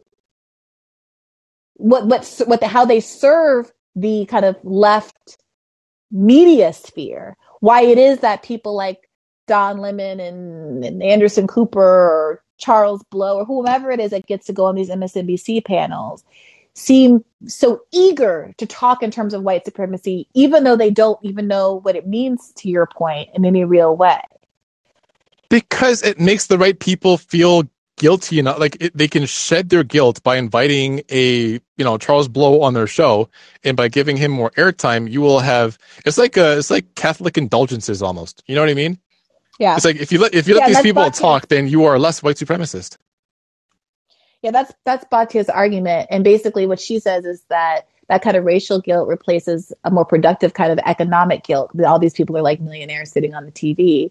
And having Black people in particular, she doesn't say this because she doesn't really critique kind of the Black intelligentsia the way that I would, or Pascal Robert would, but that the Black intelligentsia in particular launder, like they serve the purpose of pretending that they're like co-signing everything that comes out of the white liberalism's mouth, and that they're an essential part of that. And obscuring the extent to which no one's actually advocating for any kind of economic equity, and that they have absolutely no economic guilt at all. That might drive the kind of social policy that we are advocating for on the left. Well, what it does is enables the raft of policies that are entirely like neoliberal and imperialist in nature to continue unabated and unchallenged. It's like if we can just reform ourselves or educate ourselves enough to not be racist, then the underlying structure should be more or less fine. Like we have the blueprint for what we need to make a successful and egalitarian society. All we need to do is fix what's in our minds. So that's where you get this like corporatization and this like medicalization of white supremacy, racism, etc. On the corporate level, you have it with people like Robin DiAngelo that goes and leads these diversity seminars to rooms full of white people. It's like, it was just wild to me how the 2020 uprisings ended up making her like a millionaire many times over, because everyone was recommending her stupid ass book. But then on the medicalization side, people talk about racism like it's a disease, like it's a mental illness, like there's something wrong with you. And it's like, no, like these are simple. Like this is how hegemony works. Brianna, if you were to read Gramsci, you would understand how this works, right? If you have a violent idea that is purposely inflicted by a dominant class of people, at some point, because you don't want to have violence inflicted on you, you begin to absorb those ideas and replicate them yourselves without being told to do so. And at the point where violence is no longer necessary, that's what's called hegemony. And we live under a capitalist hegemonic structure, which is why these conversations continue to take place, and why people like us are continually frustrated. But it's like, can you not see that none of this is making any fucking difference whatsoever? No one's ever going to be able to talk the relatives out of being racist. Like this is entirely based in our commonality through class. Can we have a conversation about that? I don't have anything in common with a Charles Blow. I don't have anything in common with a Jada Smith Pinkett. I don't have anything in common with a Ta-Nehisi Coates. The people that have anything in common with are the folks that work at the Amazon fulfillment warehouse. Okay, I also don't think it's necessary to overstate the case. I think that it's possible to have certain cultural things in common. I do have something in common with Jada Pinkett Smith. Jada Pinkett Smith wasn't Jada Pinkett Smith for the first 20, 25 years of her life. She's been a multimillionaire for far longer than she wasn't, is what I'm trying to say. That's fine. She's still a Black woman in America. And I just don't think I need to do these absolutist arguments. Right. It's both true that she has her class identity, and it's also true that she's a Black woman, and we have some things in common because of that. She's also an American. We have things in common from that. She's a woman. I don't, Okay. When I say her life and my life look nothing similar is what I'm trying to say. Right. Her husband's life and my life look nothing similar. But also my life is not very similar to someone who works at an Amazon fulfillment center. I also want to be honest and transparent about that. Right. I'm not. Well, that's the thing. Well, I'm not very far off from that myself. Like where I was in I did work for the financial industry for a very long period of time. I worked in the financial industry for about 9 years. Right. But for the majority of my life, I've been not financially stable for a lot longer than I have been financially stable. Right. It's only been out of maybe like the last 10 to 12 years out of my life that I have been. For everything prior to that, I was not. So the person working at the Amazon fulfillment warehouse, I kind of feel like if I have a financial hiccup, I might end up looking for work right alongside them. Well, we've had some people who are very patiently in the queue for a while now. So maybe we should just take a couple of questions that might help us ground ourselves a little bit. Sure. How do you feel about that? Yeah, okay. That's great. All right, Andy, you're up. Oh, Andy's changed his mind. Okay, Sal, you're up. Yeah. So my question is a bit more to Andray. So would Frantz Fanon be like spinning in his grave, given the current circumstances today of the voting class, how they vote? Like, for example, for Joe Biden, meanwhile he's like arming, like destroying Ethiopia, a bunch of other countries in not only Africa but the South, anywhere from Venezuela, etc., to Nicaragua. Would they be shocked by this? That you know the generation of the '60s, '70s, the Malcolm X's of that era, would they be shocked that Right. blacks are voting against their own distant cousins? Let's say not their personal interests, but against that. Would they be shocked by that? I'm just curious what your thoughts are on it, since you were talking about it. I think Frantz Fanon probably has his feet up on a couch, smoking a cigar in whatever corner of heaven he's in right now, smiling to himself, saying, "I was fucking right," because what he talks about, and I'm assuming that you're pulling from Wretched of the Earth when you're talking about this, vote against our own interests and so forth. Right. Yeah.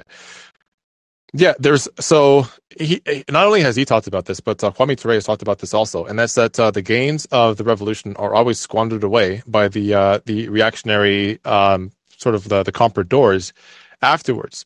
So whatever you're able to accelerate for yourself, your group of people, your brothers and sisters, and so forth, is always going to be returned back to the dominant power structure by people that are looking to assimilate into that dominant power structure.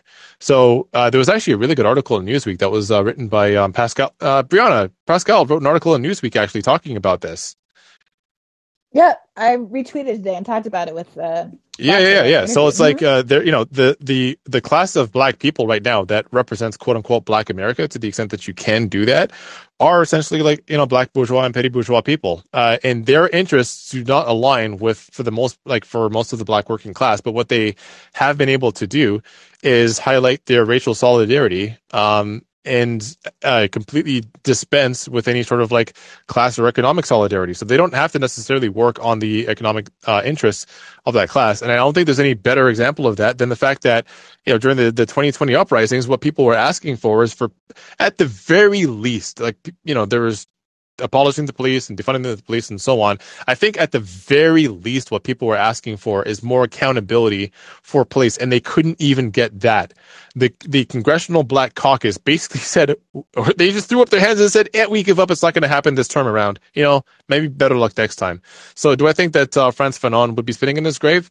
No, I think he'd be looking at the class of black people that are able to pull their respective levers and create policy outcomes, and know that that's the exact class of people that he was talking about when he wrote Wretched of the Earth. Okay, so now I'm going to do something very explosive. I've been saying this for years, and I've had a lot of people back me up on this, is especially in Silicon Valley, is to me, the whole diversity initiatives, everything like that is just a false flag operation. It's a subterfuge. It's basically another way to get more white women into things. I just want to hear your thoughts on it. I have my own thoughts on it. I have metrics and numbers to back it up, but I'm wondering what your thoughts on it, because it's not there to help out. It's basically like Bill Gates' daughter is the same thing as some kid from Harlem, and to me, they're not the same.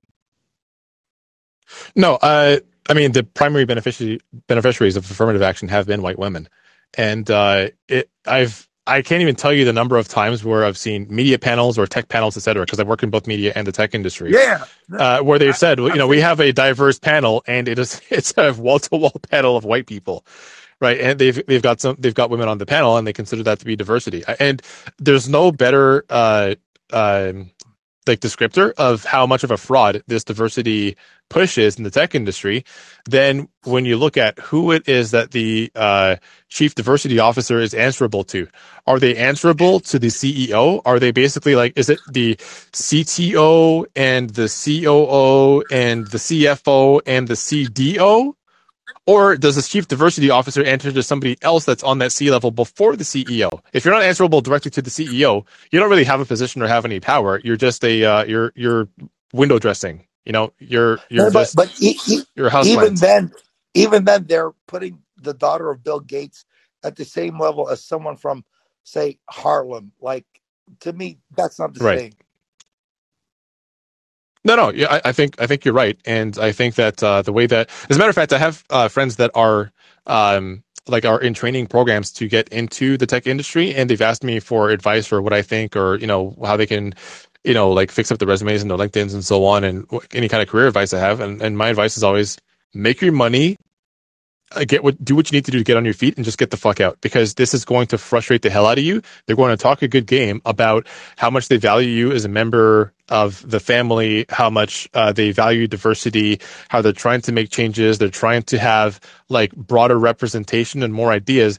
And the truth of the matter is they want to have people of different identities say and do the same shit that they were doing in the first place. They're not actually looking for any kind of structural systemic change within their industries.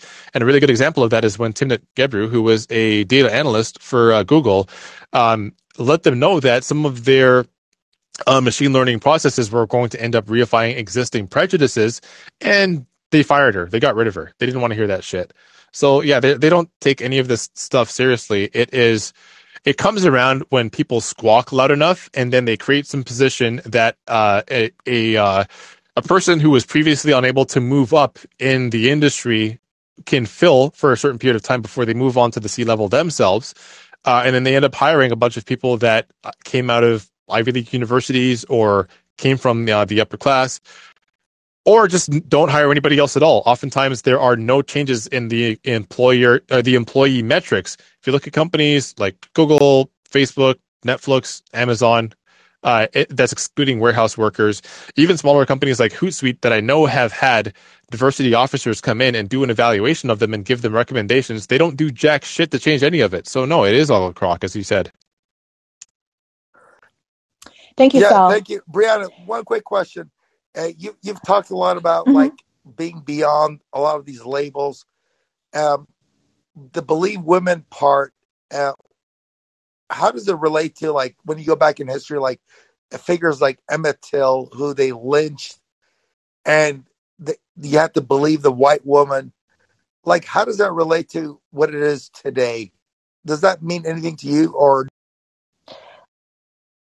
I've never subscribed to, I always thought it was a silly hashtag. The whole point is that a group that has historically been default disbelieved should be listened to like everybody else, not taken as gospel. I also have a lot of skepticism about the hashtag trust Black women nonsense, because they never mean me. It's all politicized and selective, and it's a farce. So I think the fact of the matter is that we've had a society and like a criminal justice system that makes the burden of proof for women who have been victims very, very difficult.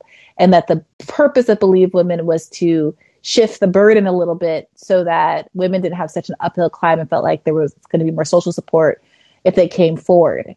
Not that they should be kind of knee-jerk believed regardless of what evidence exists, or that there shouldn't be any reasonable, there shouldn't be any presumption of innocence or anything like that, right? And so, yeah, I think it was never a thing. With respect to the earlier conversation, though, about diversity inclusion workshop and stuff in the corporate world, one of the few people I think on the left that's really spent a large amount of time in the corporate world. I mean, I worked as an attorney for 7 years, and I always find kind of the venom directed at diversity inclusion efforts in those spaces to be kind of interesting, because my problem with DEI work is that it is kind of presented as though it's going to solve racism, which is not really the goal. The goal is to protect companies from lawsuits. Yeah. And I'm not saying that's like, it's not a lofty goal, but for a person like myself who's working in those environments, I certainly didn't see those programs as a problem. People said and did things that made my life harder in those spaces. And to the extent that some folks felt like they were being policed, or that there was any like sanction of those behaviors, or censor of those behaviors, I thought was a good thing. But what they really did was reveal the extent to which no one cared. So I remember there being one instance where they separated the partners and the attorneys into two groups. So the attorneys could talk about, like, think about it as an affinity group, right? Some people don't like diversity groups or affinity groups separated by race or gender, but they just did it by partners and associates. And the associates went into a room and talked about issues they've had with leadership, workflow, how treatment, upward mobility opportunities being limited by X, Y, and Z reason. And we came up with a list of questions we had for partners. The partners are supposed to do the same issues they've had with communicating well with subordinates. When we came back, we had a very serious list. When they came back, they were literally giggling like school children. And they had literally one of their questions was, what do you do if an associate's office smells so bad you can't go in? Like literally making body odor jokes about associates in a diversity and inclusion scenario, Jesus right? Christ. And also there was no interest. So somehow, some way, I ended up being the head of the Asian American Affinity Group. A thankless job doing this work for any of the groups. It didn't matter. All it did was suck up your time, make it so you were billing fewer hours, set you up for professional failure. And it was a big risk, right? Because you couldn't do anything that was particularly useful or challenging the status quo or like affecting life of the firm, or else you were in trouble, right? You're supposed to just basically plan a dinner at a Vietnamese restaurant or something. So what I did when I knew I was leaving the firm was I hired this woman. I got this woman who had written a book about the bamboo ceiling, the limits on Asian Americans making partner on the partner track, to come in and talk about her book. And she, went in about all of the systemic issues at law firms that prevent advancement for both women and particularly Asian Americans. And people were looking at me like with daggers in this because they thought that it was going to be a nice little meeting where everyone got pat on the head for like being inclusive and like hiring Asian associates. And this woman was like, no, I had to leave the law because this was bullshit. And I had the chutzpah to do that because I knew I was on the way out the door, but there was no part of my role as an affinity director in that realm that was supposed to be actually furthering the advancement of the constituency groups I was supposed to be representing. So that's how I feel about that. I need to remove Sal from the queue. Thank you for those questions and take Jay as the next caller. Can I just say one thing? Sure. And that is, to your point about trust black women, I just find it really funny how it was all trust black women until MSNBC or whoever would put you on a panel. And all of a sudden, suddenly it's okay to just completely shit on you, right? Oh, 100%. There's a classic Onion article that's like, I love, trust brown women unless they don't agree with me or something. And it has a big picture of the squad at the top and it's great. Yeah. Jay, what's crack-a-lackin'? Hi, Brianna. Can you hear me? I can. Hi. So I've been a long-time listener of Bad Faith. I've listened to both the episodes with Professor Army, and I think that his main thesis and proposals are both intrinsically wrong and really tactically ridiculous. I think the logical conclusion of Professor Army's sort of line of thought is that we on the left should go to poor, white, working-class communities who have been devastated by neoliberal policies, had their jobs outsourced or automated, and effectively had their cities deindustrialized, have been plagued not only by COVID, but also by the opioid epidemic, and have been ultimately abandoned by both the left and the right. And we should go to them and tell them how privileged they are and sort of get them to accept and internalize that they are privileged in society. And I think it's a ridiculous and frankly cold strategy that's sure to fail. And I think something that really struck me in the last podcast is when that point was like sort of made in a small way, and Professor Army said, even poor whites can still lean on their whiteness. And I think there's obviously an element of truth to that. A poor white person who is has a police encounter or something like that does still have their whiteness that they can lean on. But ultimately, what does that mean when someone is, suffering miserably in this sort of capitalist hellscape that they're in? And I just wish that Zaid would have given that type of pushback, but I don't think he did.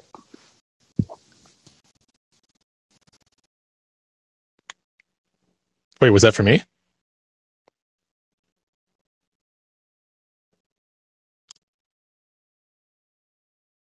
Brianna, are you there? Sorry, my bad. I muted myself. My bad. Okay.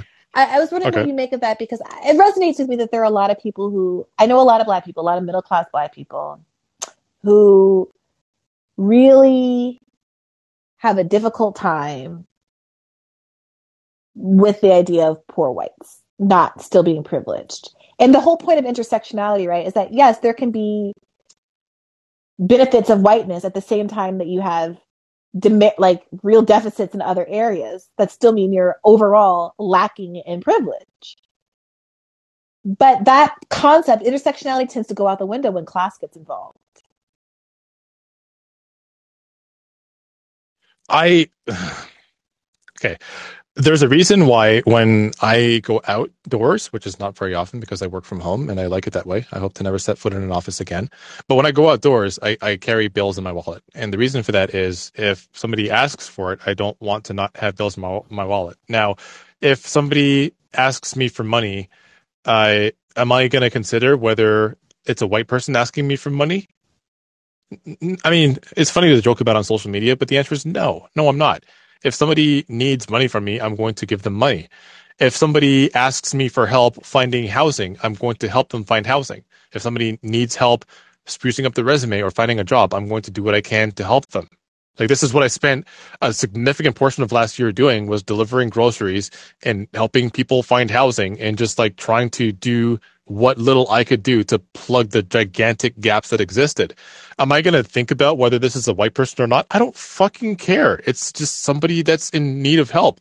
At the same time, if somebody asks me, hey, can you support our union drive? Can you promote it on social media? Or, hey, there's going to be a demonstration against this hotel downtown that hasn't been paying their workers proper wages and has let people go with the excuse of COVID, but really they were looking to let people go in the first place. There's a labor action. Can you come down and take some pictures or publicize it, or just like stand next to us as a body holding a placard? And I say, absolutely. I don't ask what color any of these people are. So I think I think what this conversation has done is addle our brains so much. This, like, it's not intersectionality, because Kimberly Crenshaw has clarified herself so many times and people refuse to listen to what she says anyway. It's like this pop version of intersectionality where like the more seemingly seemingly marginalized identities you can claim, it's like stacking them up like fucking Pokemon cards, right? Or like like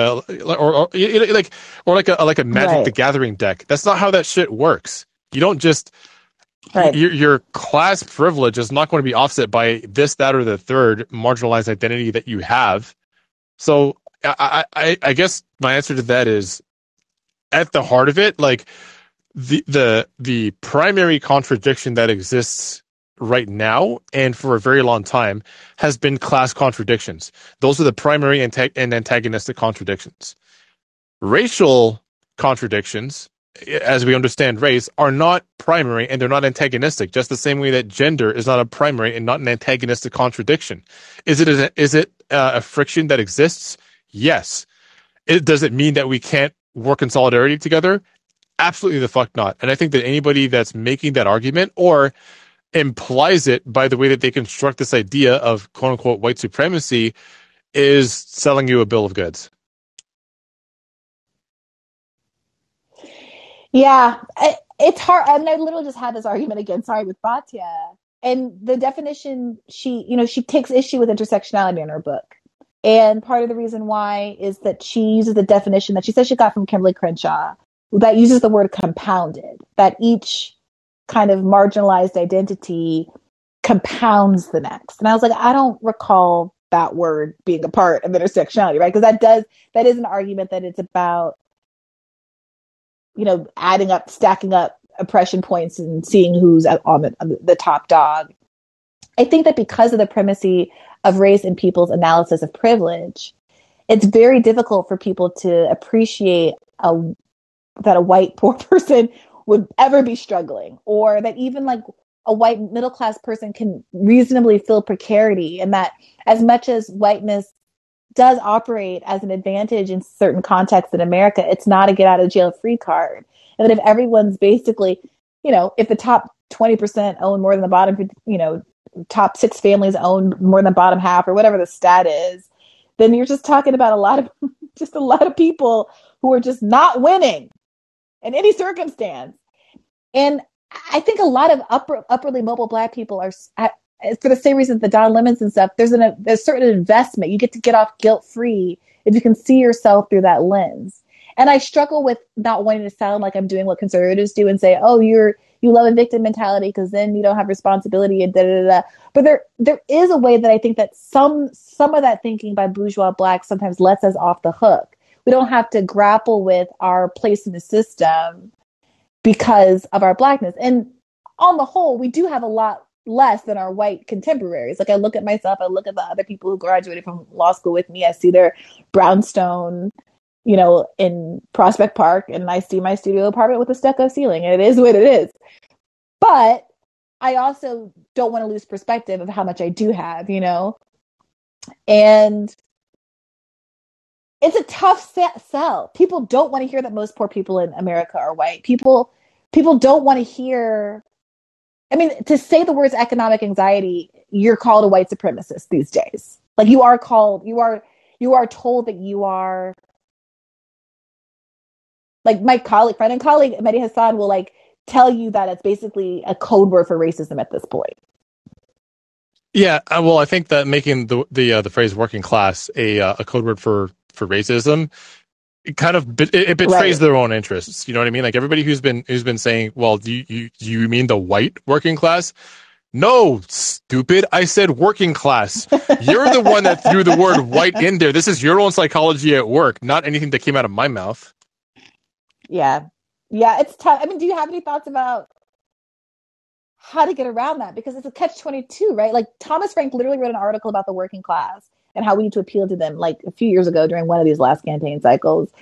And people slammed him for writing about how we need to focus more on the white working class when the word white did not appear. White, Caucasian, light-skinned. No white adjacent word appeared in this entire piece. Just do what I do. Call them stupid and move on. That's not your. I don't have any interest in appealing to people that are that like neurotic about making sure that your linguistic structure fits into their idea of justice. If you can't tolerate the words working class showing up in your newspaper or on your phone screen, there's nothing I can really do for you. I'm sorry. Well, one of Batia's points is about the lack of economic diversity in the newsroom. And there's an argument that just having actual working class people around, including working class Black people, could go a long way to resisting those kinds of narratives. And this is something that Bertrand Cooper argued on the show in the context of who gets to write Black TV characters, and that as a genuinely working class Black person, he doesn't feel like his perspective is represented because the people who get to write are like the Issa Raes and the Stanford grads and stuff of the world. And they are writing all Black experiences, including a working class Black experience that they haven't actually had. And if that's a problem, then maybe there's something to that argument that he says that he's in rooms and in classrooms and stuff. And that sometimes Black people, like middle class Black people, go start waxing poetic about what it is to be Black and prejudice and stuff. And then he tells an anecdote about growing up in a crack den, and everyone just gets quiet. Yeah. I know. Oh my God, this is not just endemic to like newsrooms right now, where you have like these. I don't want to say middle class Blacks because I don't think that's necessarily fair, but Black people who grew up with a certain degree of privilege that a lot of their peers don't have, at least in Black communities don't have, or maybe grew up in like predominantly white communities. But it's almost like they have this this psychological fixation on proving themselves Black, but not to other Black people. It's to their white peers in the classroom, the news, and whatever. And I think for them, it's like, well, I have a certain degree of cachet and accessibility that you don't have, so you should just take my word for things. And then you take them around, like take them to the neighborhood where I grew up, and people would just fucking laugh at them. You know what I mean? So I don't think it's necessary to take any of these people seriously, and that's probably why I'm not going to get many more invites on cable news shows, because people know that I just have nothing but disdain for them. Let's hear from Gabrielle. Hello, can you hear me? Gabrielle? Hello. I can. Yes. Okay, good. I might have a solution to solve the racism within one generation, so hear me out. Okay. So that's a big lead, yeah. Gabrielle. So don't you think that there's a kind of a self-inflicted segregation that still exists in the U.S. in the sense that black people have a tendency to stay in the same neighborhood, and white people do the same thing for various races. And don't you think that by having some mixed unions, that will help a lot? Like, for instance, if you have, I'm a French Canadian, and my mother is from Egypt, and because my parents have the same value scale, I mean, there was no problem basically, like, just having a good relationship. And I don't want to say that I'm not racist, but but compared to others, I think I'm fairly more open, and because I'm aware of the situation of a migrant, and also of like people who have been here for centuries. So I don't see that in the US. Like there's like a sense of community that in my sense it's kind of painful to hear, because there's some weird sense of pride. That sounds like extremely racist, but that's not it at all. But what I'm trying to say is perhaps it would be a lot better if there would be less segregation, like less self-inflicted segregation. Okay. Gabriel, je ne pense pas que nous puissions souhaiter de racisme, mon ami. I don't think we can fuck our way out of racism. I don't think that, like, mixed race unions or because I mean, if that was possible, it would have happened literally hundreds of years ago. There's not a black person alive who can't. There's not a black person in like North America, the Caribbean, and so forth that has like ancestral ties to those lands who is alive that doesn't have some degree of like other cultural backgrounds. Both myself and my fiance are brown skinned, and one of my daughters came out with Brianna's complexion, and one of them is very light skinned. Right. The reason for that is because my great grandfather was Scottish, and his father was a plantation owner. So I don't think that that's necessarily the answer. And I also don't agree with the idea that there's a self. I've heard this one a lot. Hey, Brianna, are you in traffic right now? Someone's trying to get you out the way. Are you double parked? I'm sorry. I live just north of the Bronx. Leave me alone. I'm home for the holiday. It's all good.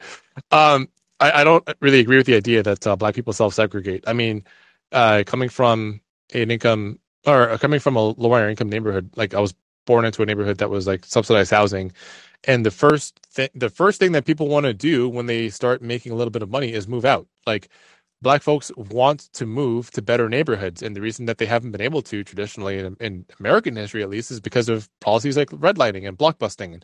When black people are looking for homes in neighborhoods that aren't predominantly black, the homeowners in those neighborhoods will band together to find ways to keep them out, either legally or otherwise. Redlining didn't exist as a policy in Canada, but there were discriminatory housing practices that stopped people from being able to buy homes in more diverse neighborhoods, or at least predominantly white neighborhoods. So I think some of that has to do with structural matters, and a really good person to read, sorry, Bree, I'm going to drop a book recommendation in here, is Kwame Ture and Charles Hamilton's book, Black Power. If you read that book, the entire first chapter is dedicated to describing how it is that interpersonal racism differs from structural racism.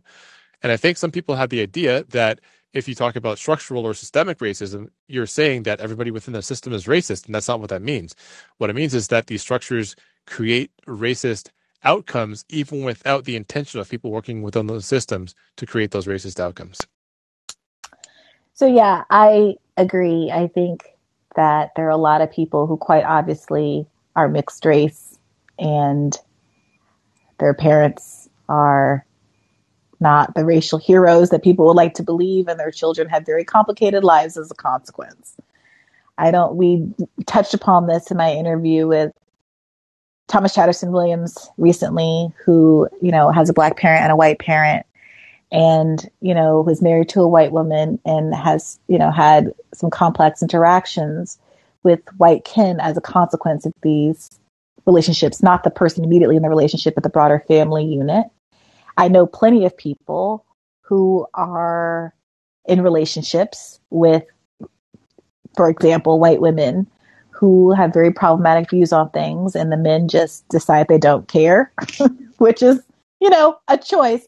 But then the children have to grow up in this world with that parent who is not necessarily able to provide the same kind of insights and kind of psychic care that a different kind of parent may have, either a more woke white parent or a non-white parent might have been able to do. And, there's consequences for that.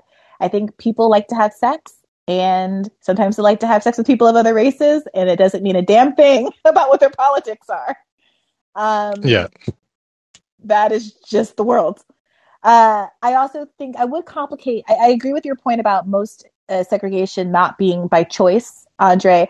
Although I was thinking as the cars honked outside in Mount Vernon, Money Earn in Mount Vernon, about the fact that like my stepfather moved to this house, in the 90s, even though he could have afforded to live in a tonier part of Westchester, he wanted to live in a Black neighborhood. He didn't want to be like a big Black guy who was like the only Black guy in his Westchester neighborhood. And I do think there are some people like that. You do see sometimes Black people not wanting to be exposed to racism, kind of self-selecting out of different kinds of environments, which I think is a legitimate choice, but one that ultimately does have downstream financial impacts, right? Like your housing value doesn't go up in the same way it would have in a different neighborhood that you had bought in 25 years ago. And it's an interesting, just psychological case study. I'm not saying it's not a good choice or a bad choice, but it's just another way that racism and people's feeling of discomfort in different kind of spaces because of racism has these really interesting downstream effects that aren't necessarily good. We've been here for an hour and 41 minutes. What do you think? Maybe just a couple more questions? Yeah, I think so. Okay, let's take Andrew and Ursula, and then I'm going to call it. Hi. Hi. So I just wanted to make one quick comment and then ask a question. One of the things I wanted to mention was that there was apparently a Black man and woman, his daughter, patrolling Kenosha that night with rifles, and then the night of the shooting, and then also the day of the verdict. Ford Fisher interviewed the father. I believe his name was Jordan. His daughter's name was Jade. So I just think that's important for some people to know. And then patrolling to protect Black Lives Matter? No, they were. I believe property? They said that they were protecting a business. I think it was a restaurant. But my question, was it their restaurant? I'm not sure. I'm not sure about that. But it was in defense of the property, which is the principle that I was thinking of. And I wanted to ask Andray if that's all right. Is there a line between houses and businesses when it comes to this private property, the stance you take about whether it's moral or not for people to be defending private property? Because I do worry about that, of this idea that that's just another piece of private property and they could have insurance on it, or it's not even theirs because the bank owns it. And so is that fair game as well as businesses, No, I don't think so, because the house is where you live. A business. So what is contained within a house are people. I mean, possessions, yes, but that's where you live. A business is where possessions are kept for the purpose of commerce. So I don't think that any reasonable person would say that running down a random city block and throwing a Molotov cocktail through random citizens' windows is anywhere remotely reasonable to breaking the windows of a car dealership and stealing the vehicles inside.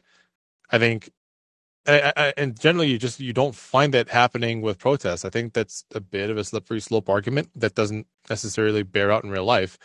What people generally take their anger out against are the class that they believe is oppressing them, and that normally bears out in the marketplace where people are doing business, retail shops, etc. So, no, I think there's a fairly significant difference, and I don't think that most reasonable people wouldn't draw that same line.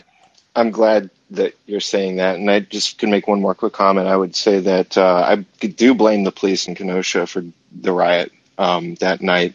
They specifically started a riot by firing tear gas and rubber bullets at the courthouse. They pushed them into the town, blocked off the way back to the courthouse, and then they just stood there. And the thing I worry about is I think reasonable people aren't involved in riots necessarily all the time. And what if they had pushed them into a residential area?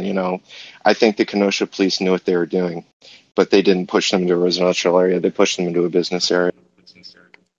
No, they definitely did do that on purpose. I mean, there's like literal maps of where the protesters were kettled, and yeah, they could have pushed them simply out of the vicinity of the businesses and out of the vicinity of the counter protesters, and I believe they deliberately pushed them into contact with one another. Thank you, Andrew. And I know that you weren't looking for my insights on that, but I think it's an important point as to whether they were guarding their own business, because the principle we were talking about before was whether or not, broadly speaking, in a broad generalization, Black people might feel the same instincts to protect unrelated property, not their own. Spencer, you're up.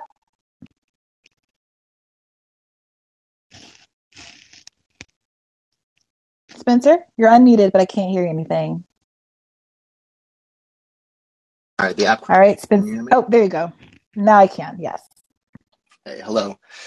First of all, I just wanted to say, both to Andray and Brianna, as far as edutainment, pop culture, online left stuff goes, I think you two are very insightful. I've followed you both for a while, and I really appreciate what you bring to the conversation, and I appreciate the conversation we've had today. So thanks to you both. I want. Thank you, Spencer. Yeah, of course. I just wanted to touch on what y'all were talking about earlier with about irony. I've been also watching The Funky Academic for a while, and while I kind of see where Andray's coming from, in terms of what irony's trying to say, because I also feel like I get what irony's trying to say, but I don't know. At the same time, I can't help but see what you mean, Brianna. That it's alienating to most people, to anybody who doesn't read. And while I agree that it's extremely important to read, I think we can all agree that most people don't read. So I just wanted to say that, and I also wanted to I saw this tweet he said earlier. I'll just read it here. He said, "People ask why I use the whites instead of white people, because it's not about a color, but an ethnicity. I'm not talking about people who are white. I'm talking about the whites." I honestly don't know what he means by that, but I'm curious to see what y'all think. Thanks, Spencer. Yeah, I saw that tweet. I don't have a clue. And again, I don't think it's useful to inject ambiguous terms when you know they're going to be read as racial stereotyping. You are literally doing racial stereotyping. And then we live in a world where everyone does nonstop racial stereotyping about Black people in a way that is extremely detrimental. And you think that you're kind of going to be able to bully the broader white community, like you're doing just using their tools when you're in the minority. Like the biggest thing that bothers me about Irony's approach, and his is a microcosm of the approach that a lot of Black folks have.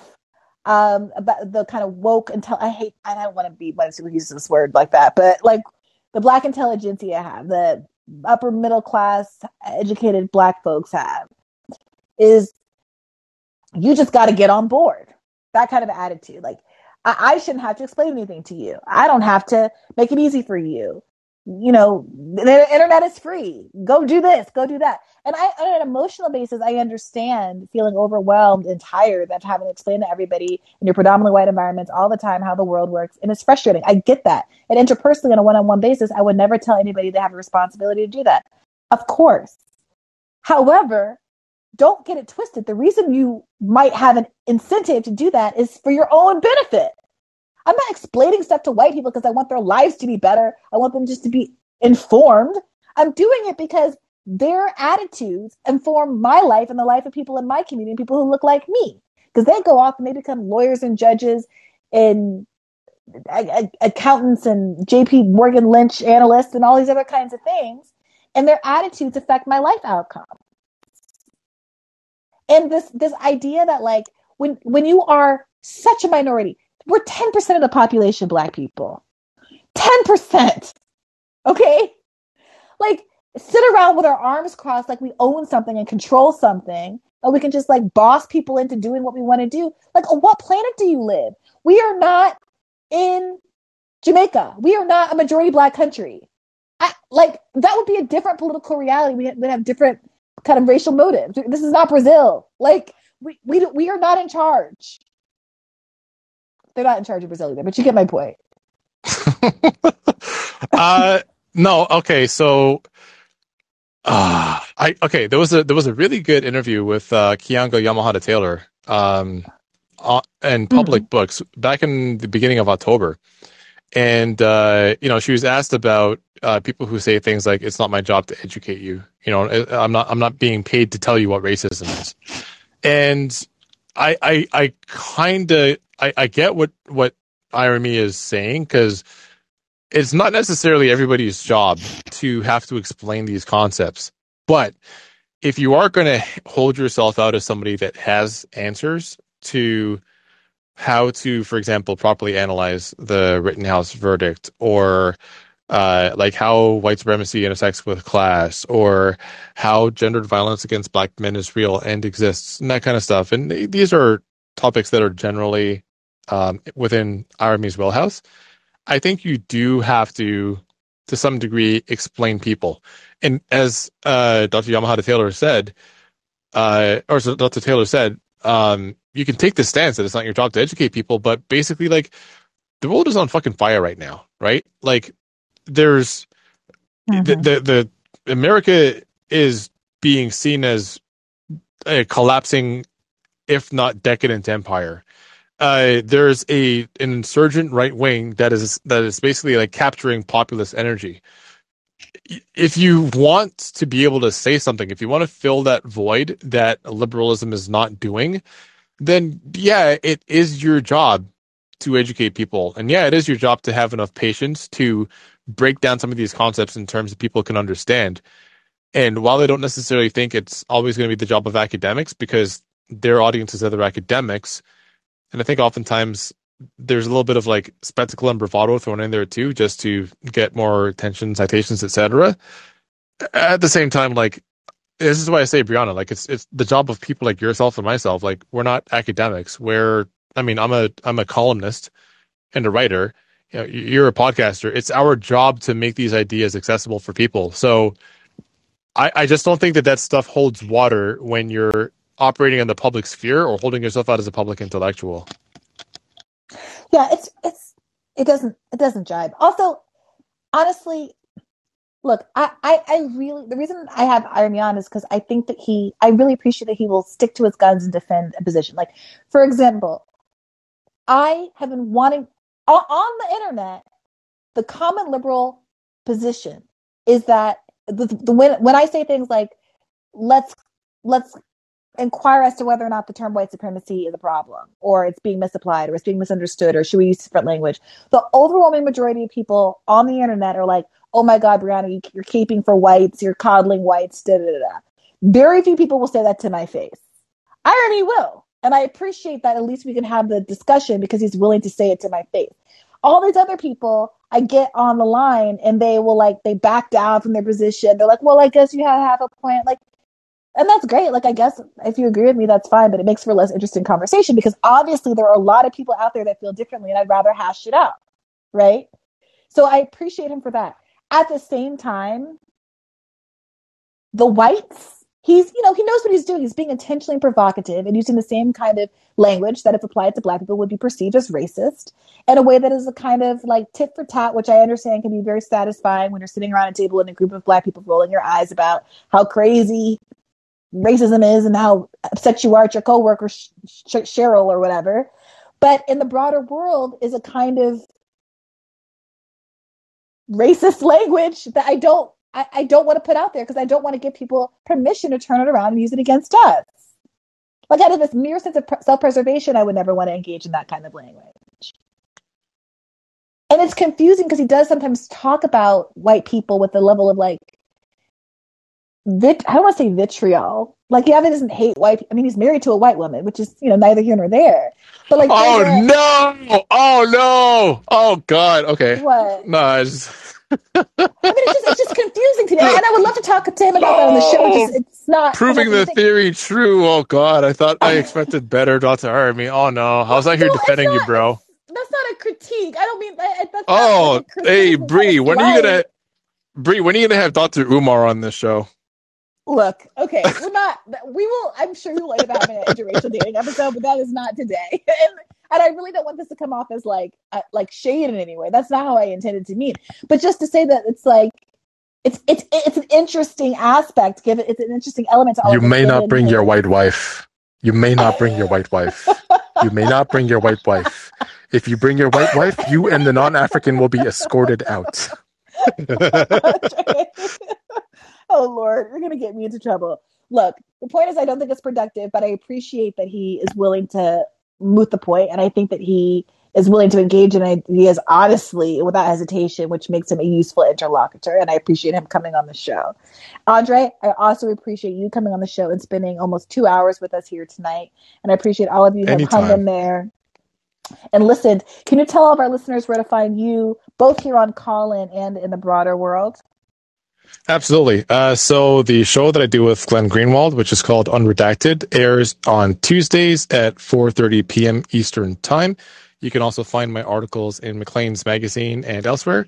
And on Twitter, I go by the same username that I do on here, Andray Domise. Oh yeah, it's Andray Domise, my full name, not Andray, because somebody else took that one first. But anyway, you can find me on these Twitter streets. And I guess hopefully you'll find me on Brianna's debriefs more often, where I will force her to read theory and make her laugh at inappropriate racial jokes. Look, can I just say the thing about reading? Obviously, I read an enormous amount. My issue is the idea that I have to read things to understand. Like, this is going to sound so pompous, and I'm sorry, but I have been a lot of things. There's nothing new under the sun. Oh, me with my Harvard education, I'm too good for reading. I've already read all there is to know. So go ahead. No, I'm saying the opposite. That so much of this is common sense.